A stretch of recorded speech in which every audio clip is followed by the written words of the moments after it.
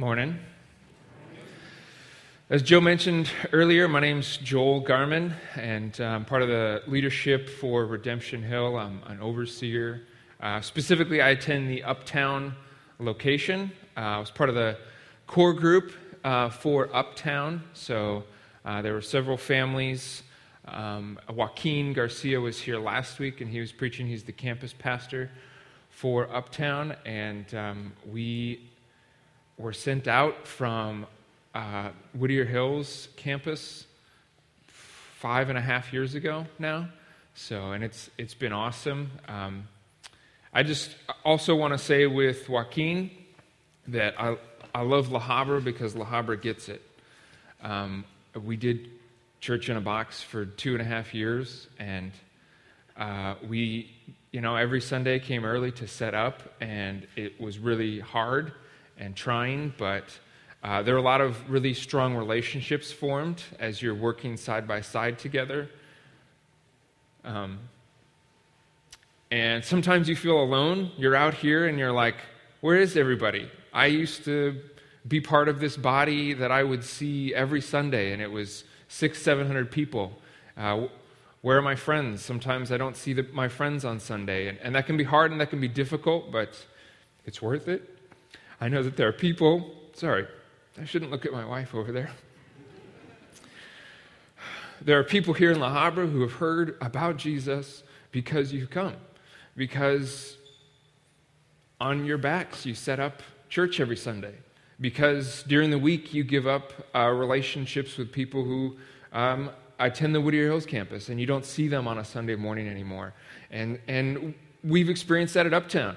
And we're with you in it. So let's keep pushing the Whittier Hills campus as well until they get it, until they begin to understand. There's some people there that do, and they get it, and they totally understand, but there's some that don't. And so that's what we're here for as we interact with them relationally and we spend time with them. Because it's not just Redemption Hill Church in La Habra. It's not just Redemption Hill Church in Uptown. It's one body in many locations. And as we interact with each other, we spur one another on towards the gospel. So, and that's a lot of what Joaquin talked about last week, right? We're going through our Vision series, our 6-week series for the fall. Normally, if you're a guest with us this morning, normally we go through books of the Bible. We just take passages and we just crank through and we say, okay, what does God have to say for us in this specific scripture this morning? And in the fall, we tend to take some time to come together and to say, okay, let's spend some time and re-engage. Your family might have been on vacation. You might have been out of school. So let's all come together as a family and re-engage and say, what does God have for us? And specifically, we do that through kind of more topical series. This year, we're going through our visions and values document. We've had a lot of these core values, a lot of this vision and this mission already. We've just fine-tuned it a little bit, updated some of the language. We wrote it some time ago, so we just want to make sure that people understand. And sometimes that means you use different words to help people understand. And so last week we talked about what is our purpose? What are we here as a church for? It's to glorify God. Well, there's specific elements in that though, right? To glorify God at all times, at all costs, and among all peoples. And then how does that happen? How do we glorify God? Well, we do that when we're shaped and driven by the gospel, because inherently we're broken. Everything in the world, including us, was designed and created to give glory to God. And Joaquin talked about last week how stuff is broken and it doesn't work, and it's like there's a barrier and we can't give glory to God like we should. And he used an example that I love, that partially just because I love meat, but steak. You can go to a restaurant and have an awesome steak and it can be great and you could glory in that steak, but we're broken, and it shouldn't just stop at, oh, this steak is awesome and man, this chef is great. It should keep going up and say, God is awesome, God is great, God made cows taste good. And he made people figure out how to cut a cow so you could get a filet mignon and cook it and make it taste awesome, right? And that's what the gospel is about. The gospel is the fact that Jesus came to earth. God himself came in the flesh to show us how to give glory to God, to live a life that consistently gives glory to God, to say, you're broken and you can't do it, but I can show you how to do it, and I can make a way for you to do it. And that's what he does on the cross, and that's what part of what we were remembering this morning with communion is that Jesus made a way for us to give glory to God. Jesus made a way for us to be shaped and driven by the gospel. And as we continue through some of our the vision and values document, there's another section where it covers our core values. And there's 5 things that we're going to be talking about, values that we say, you know what, we think a lot of churches, if not all churches, should be about these things, but we want to write them down so that there's a lot of stuff written in here about how church should be and who we should be as followers of Jesus and what should we do as a body of people together. But we just want to pull it out and make it explicit to say, here's what we think is going on and here's what we think should happen. Here's how we are shaped and driven by the gospel. Here's how we are giving glory to God. And this week we're covering the first of our core values, and that's we partner with God's Spirit. We partner with God's Spirit. And so this morning we're going to be talking about how we partner with God's Spirit, what that looks like, and eventually ask some questions for how does that impact our life, and connecting it back to gospel and glory. So we're going to be in a bunch of different places this morning. If you've got your Bible, I'd encourage you to pull that out. There should be some Bibles on the ground or on the pews next to you if you don't have one. We also just think it's helpful to put it up on a screen in case you don't know where we're going. So it'll be up on the screen for you if you want to follow along, if you can read that and see that. But we're going to be in a couple different passages this morning. The first one we're going to look at is in 2 Corinthians chapter 3, starting in verse 16. So you're going to turn there, and I'm going to pray for us this morning. God, we thank you for who you are. We thank you that you designed us to give glory to you, and we praise you for that. And we thank you that not only you designed us to do that, but you created and designed a way for us to not be broken, for us to correctly give glory to you, for us to design and create us in a way that we give glory to you. God, thank you so much. Jesus, thank you for coming, for being obedient, for sacrificing. And Holy Spirit, we just ask that you would be with us this morning. As we've already sung, Holy Spirit, come. Lord Jesus, come. We want you here. We invite you here. Specifically ask that you would be in among my words and thoughts this morning. Amen. 2 Corinthians chapter 3, starting in verse 16. How do we partner with the Spirit? What is that like? How does it connect with glory and gospel? But when one turns to the Lord, the veil is removed.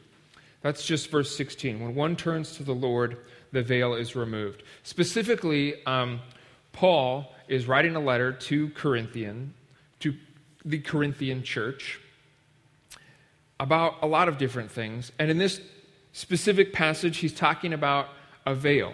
He's using an analogy. He's saying, just like when we try to give glory to God and it's broken and it doesn't, and we give glory to the stake instead of God, he's using an analogy that's like a veil. It's like there's a curtain blocking us from doing what we should do. And he says, when one turns to the Lord, the veil is removed. He says, when we turn to Jesus, that veil is removed. Jesus fixes us. God fixes us. The Holy Spirit fixes us and provides a way for us to give glory to God. But then Paul goes on and explains, well, okay, you're turning to Jesus, but theologically, you're actually turning to the Holy Spirit, and you're partnering with the Holy Spirit. Let's just read on a little bit.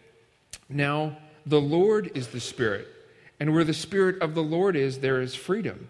And we all, with unveiled face, beholding the glory of the Lord, are being transformed into the same image from one degree of glory to another. For this comes from the Lord, who is the Spirit.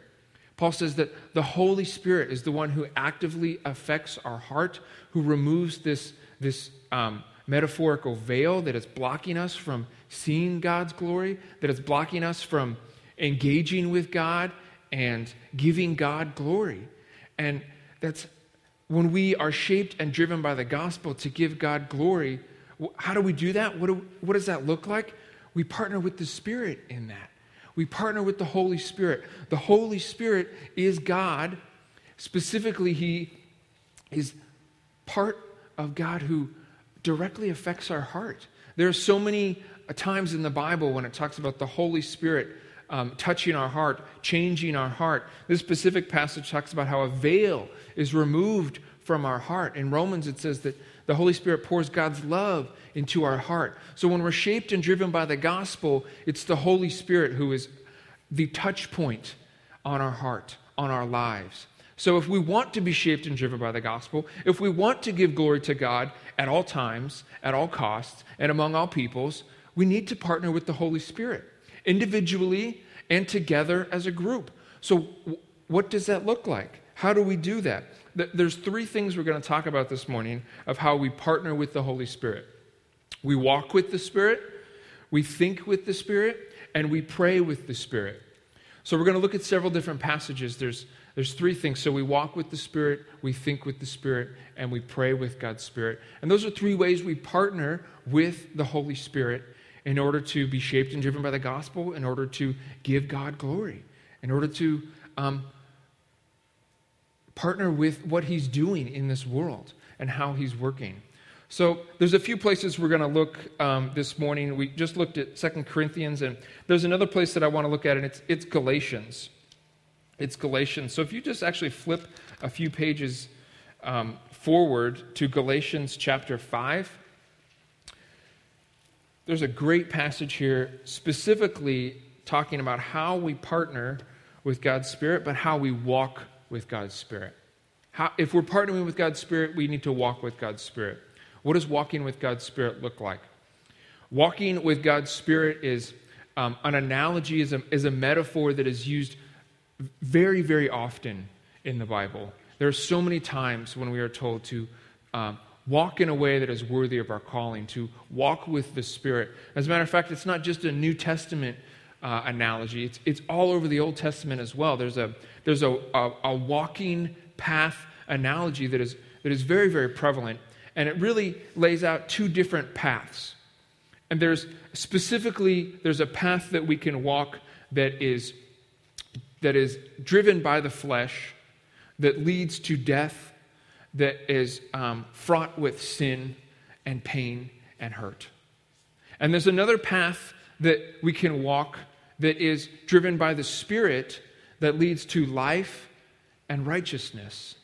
And in the Old Testament, oftentimes there are these two paths laid out, and it says, choose one of these two paths. You should know that this path leads to death, is fraught with sin and leads to death. And this path over here is life and goodness and righteousness.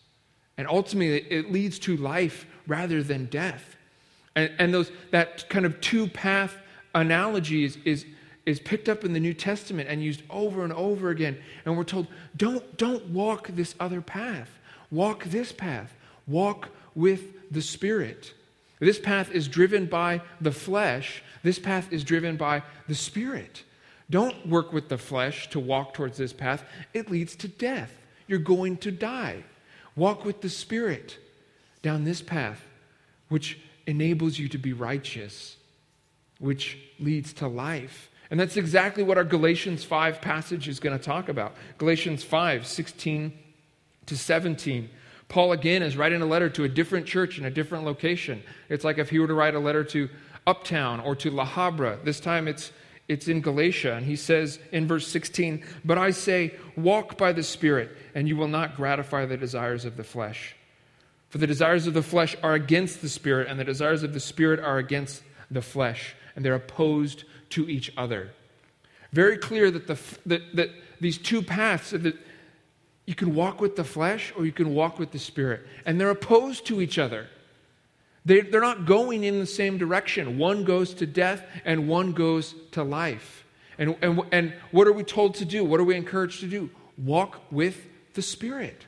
Partner with the Spirit. What does it mean that the Spirit and the flesh are opposed to each other? We are all in the flesh. We're all people. We have bodies.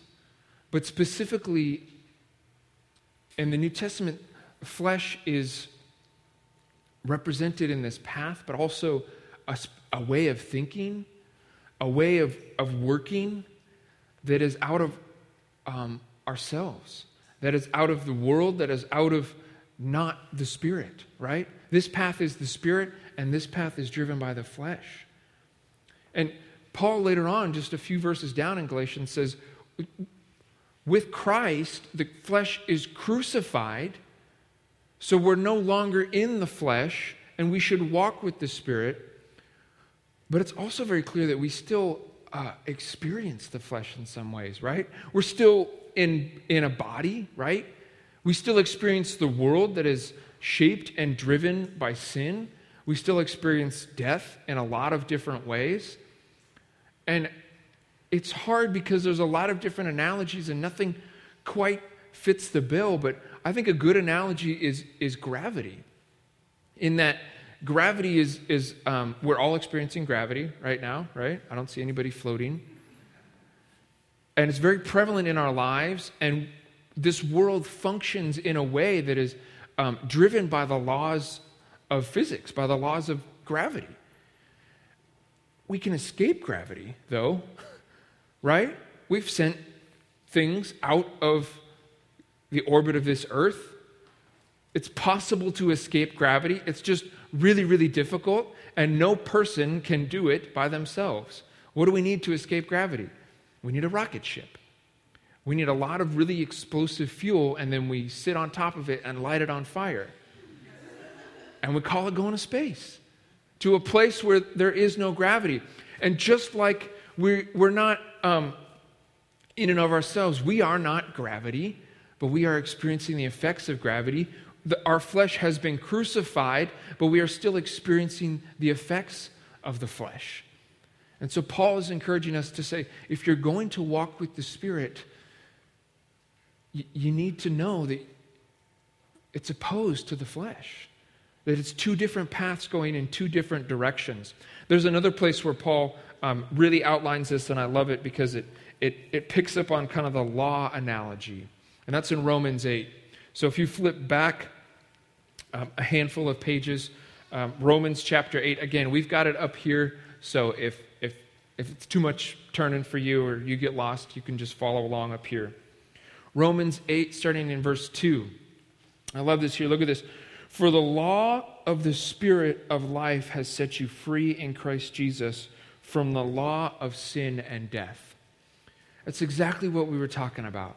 There's two different laws. There's two different ways of functioning, right? And we have over here the flesh that is a path filled with sin that leads to death. And it has a certain law. It has a certain way that it functions. Just like physics and gravity has laws that it is obeying. And Paul is saying there's a different law over here with the Spirit. There's a different way of functioning. There's a different power by which you are operating out of. And it's almost like we've been transferred into a different universe that has a different law of physics. This law of physics, gravity that we feel, is in this universe, and it is fraught with sin and leads to death.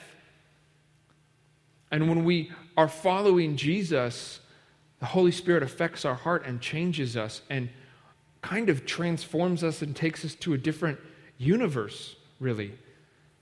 A universe that isn't controlled by the same law of physics. It's the law of the Spirit that leads to life, that is just riddled with righteousness. And it takes an amazing power to escape that pull of gravity, right? It takes rocket ship power to get out of our gravity. It takes Spirit power to get from this road of flesh to this road of Spirit. And that's what happens when we follow Jesus, when we have faith in Jesus. The Holy Spirit kind of picks us up from this path and drops us over onto this path here. And we walk with the Spirit. Just continuing on these few verses here. For God has done what the law, weakened by the flesh, could not do by sending his own Son in the likeness of sinful flesh, in order that the righteous requirement of the law may be fulfilled in us who walk not according to the flesh, but according to the Spirit. Again, those two different laws. Walk with the Spirit. Partner with the Spirit. Be shaped and driven by the gospel and give God glory. Well, that sounds like it's a lot of stuff that we do. It sounds like we need to walk with the Spirit. We need to do things, right? Okay, I got to work harder. I got to do better. Well, yes and no. There is a path, there is a partnership that we have, but notice we say partner with the Spirit. It's not just work as God's Spirit tells you to work. No, it's a partnership. It's a togetherness. We can't do it alone. I cannot escape gravity as hard as I try. And I tried a lot as a kid. And I broke a lot of bones. I tried and I couldn't. We need to partner with God's Spirit to escape the flesh, to escape the power and the pull of the flesh. And I think there's a verse that a lot of us may know if you've been around the church. And we memorize part of it, but we don't memorize the last part of it. And I think that perfectly illustrates what I'm talking about in partnership. In that we work to walk with the Spirit, but it is not a work out of our power. It is a work out of the power of the Holy Spirit, right? The rocket ship power of the Holy Spirit. And that's Ephesians. So you don't have to turn there. I'm just going to turn there real quick to read it. It's Ephesians 2, verses 8 and 9. For by grace you have been saved through faith, and it is not of your own doing. It is a gift of God, not a result of works, so that no one may boast. A lot of us know that, right? And that's exactly what I'm talking about. It's not our own doing. We're not saved by ourselves. We don't work hard enough with the Spirit, and that gets us salvation. That earns us the right to have ourselves fixed and give glory to God. No, God does all the work. The Spirit does all the work. But we partner with him in it. Look at verse 10. What does verse 10 say? For we are his workmanship, created in Christ Jesus for good works, which God prepared beforehand that we should walk in them. Right? It's completely grace that we are saved. We have faith and in that grace and we are saved. It's not out of our own doing. But God creates good works for us to walk in them. He creates this path.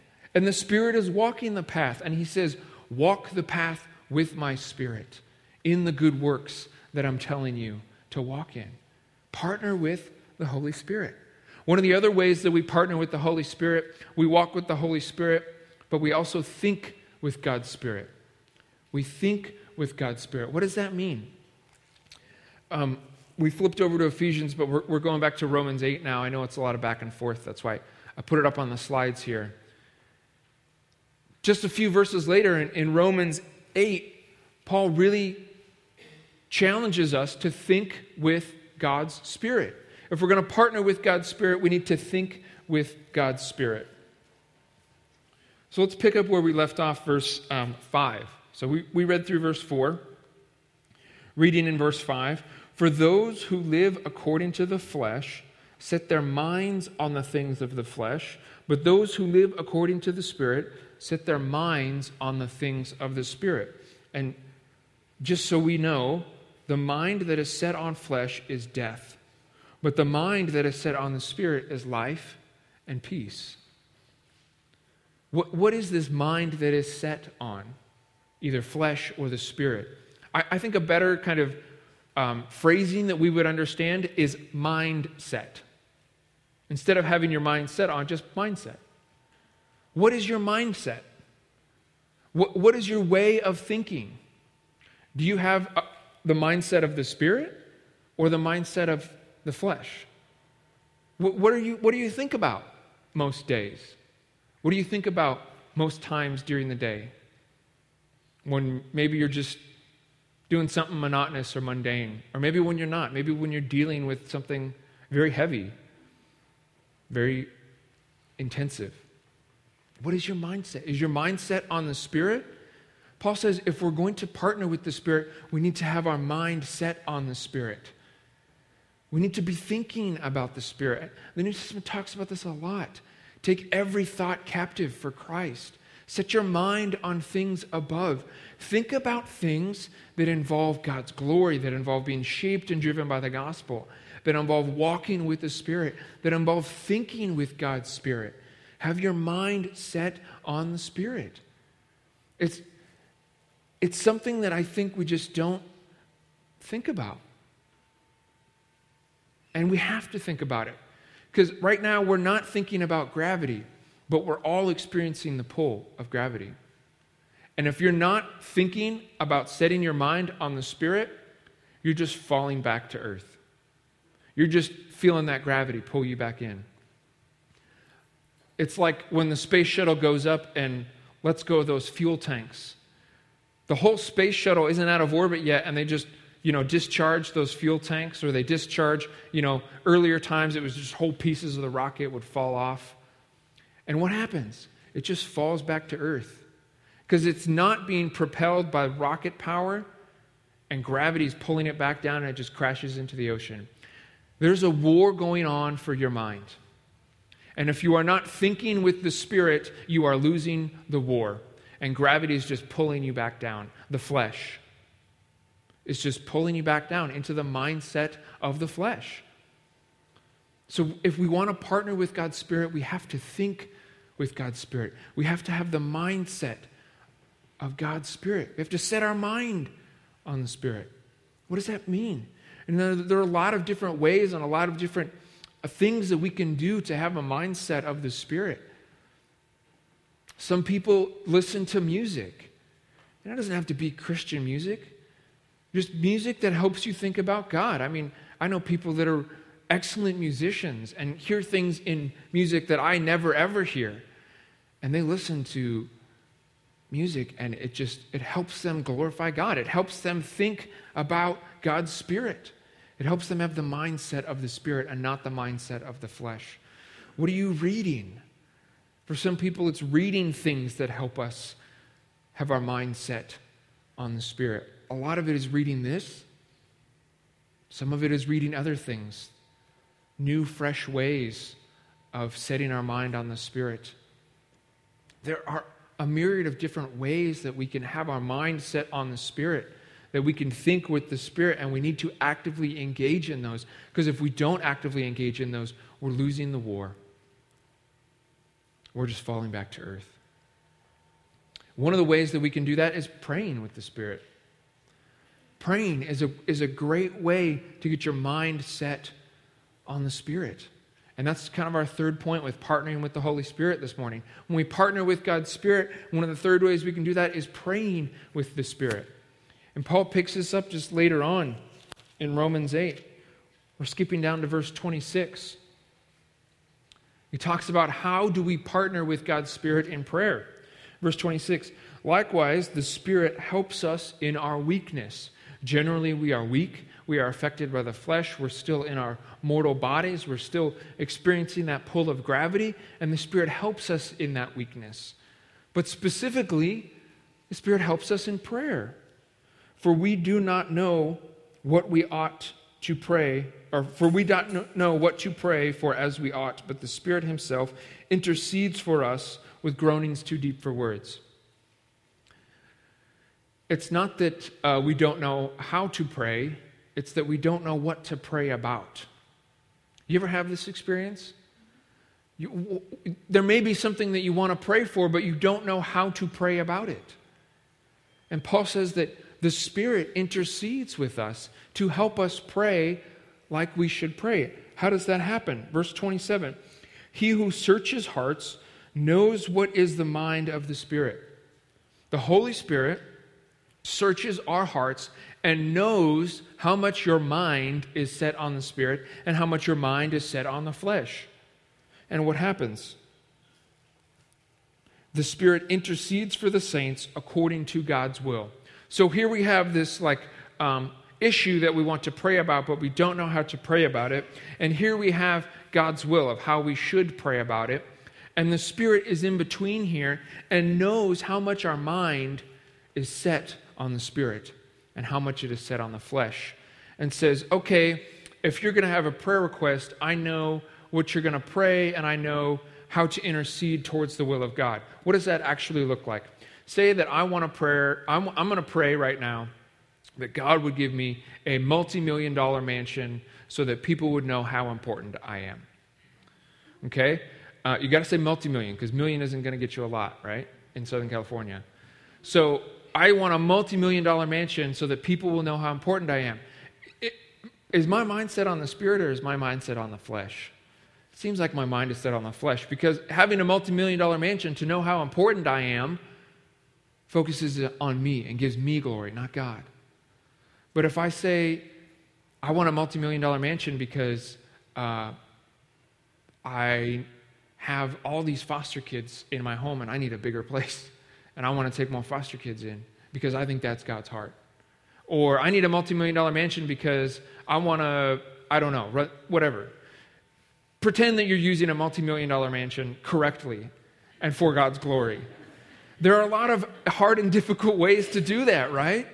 Oh, we're so tied up in the flesh and stuff and that way of thinking.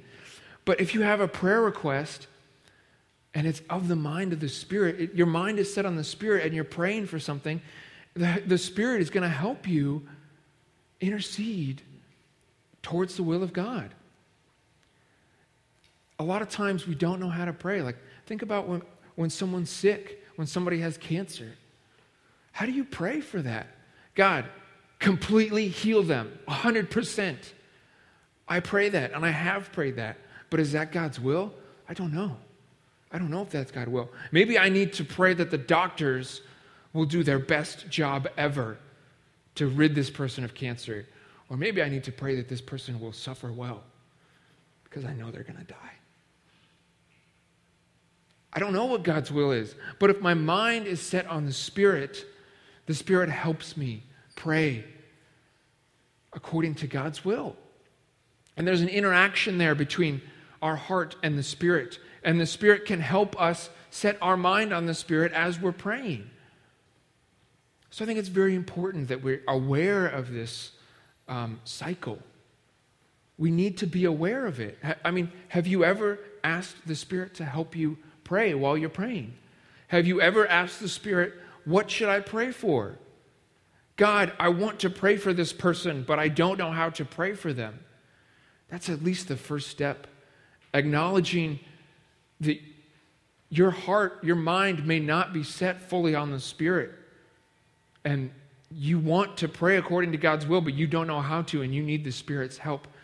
You need to partner with the Spirit to pray. That's one of the great ways that we partner with the Spirit is through prayer because it helps have our mind set on the Spirit.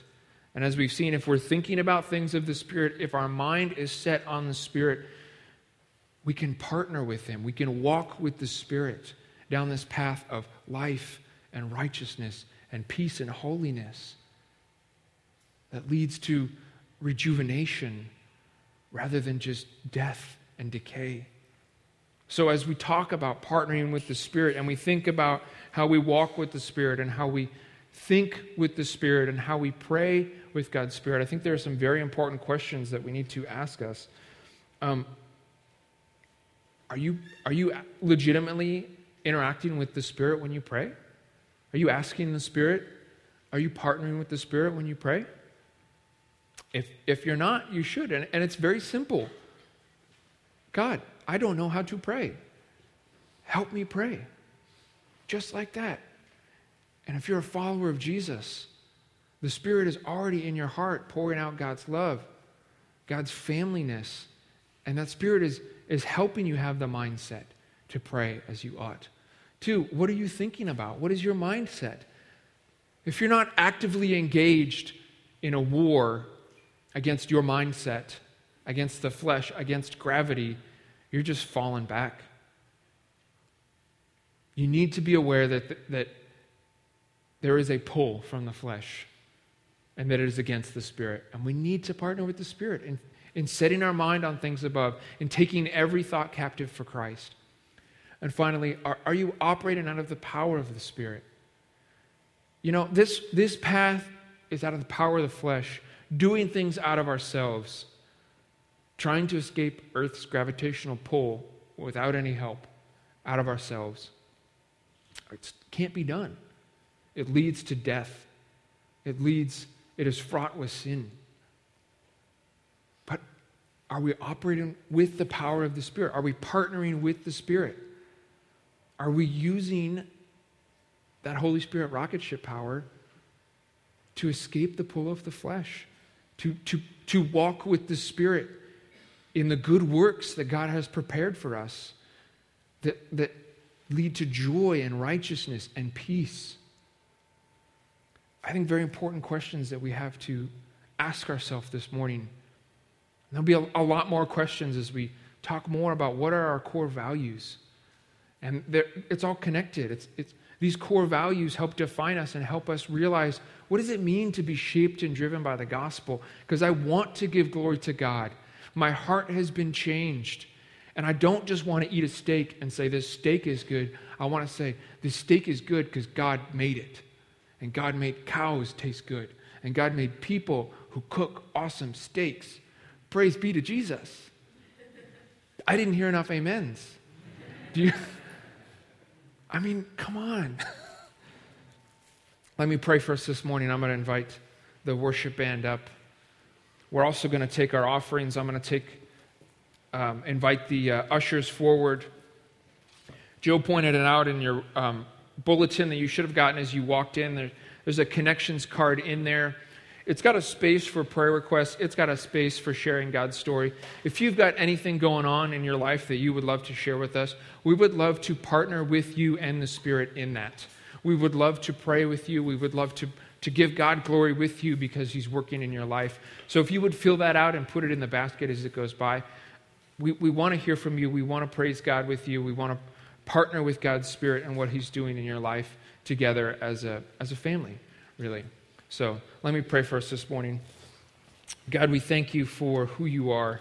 We praise you for this morning. We praise you, Holy Spirit, that you partner with us. You are obedient to do the will of the Father, and you are sent from Him and remind us of Jesus. You remind us of Jesus' teachings. You remind us of good works that our Father has prepared ahead of time that we should walk in them. And we need help. We need a lot of help, but you know that, God. That's why you sent the Holy Spirit. That's why the Holy Spirit is so close to our hearts, because we can't do it. But you can, God, and we want to do it with you. We need your help, and we ask that you would do that. Continually remind us this week of how to partner with the Spirit in big things and in small things. We ask for good works, that you would just show us things that we would do that you want us to do, that we would be obedient to do those, that we would do those out of the power of the Spirit. Not because these good works save us, but because they give you glory, God, and that's what we're designed to do, and that's what we want to do. We thank you for what you've given us, and we give some back to you to say that you've given it to us. It's not ours, it's all yours. I thank you for the heart of the givers here in their obedience. Ask that you would bless them in their obedience and use all of these things for your glory, God. Amen.